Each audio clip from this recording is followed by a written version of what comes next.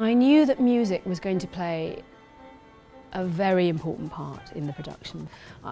I love, in theatre, being able to tell parts of the story without text, and that's where music comes in to its own.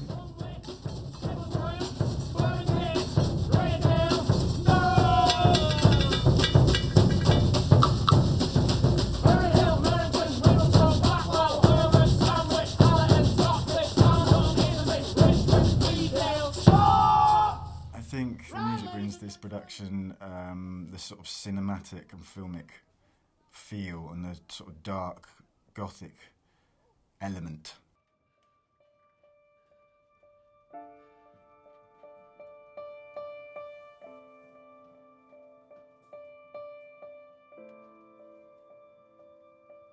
Often in theatre, music gets sidelined and often musicians are in a back room somewhere playing, or even the music is recorded, and I just think we're missing a trick there.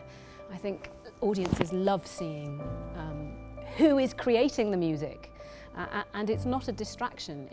They just become part of the performance, and audiences love seeing how the music is created. So for me that was intrinsic really, and it was always going to be that the band were centre stage. The fact that it's just right in the middle, there you go, no hiding anything, which I find great to see players in theatre actually playing music. I hate it when they're hidden away. We knew when we went into rehearsals that we were going to probably use sort of an eclectic mix of music. This odd diversity of misery and joy. I'm feeling quite insane and young again, and all because I'm mad about the boy. The majority of the music is original, apart from 3 tracks. Some of them are wild cards. There was something so pleasant about that place.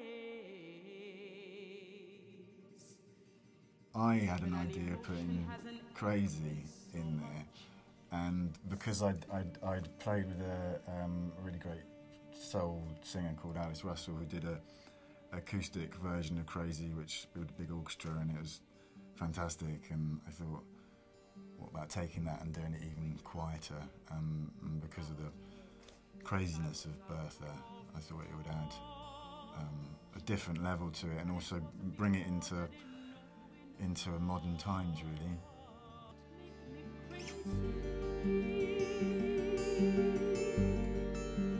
Does it make me crazy? The music is like another character within the show. Does it make me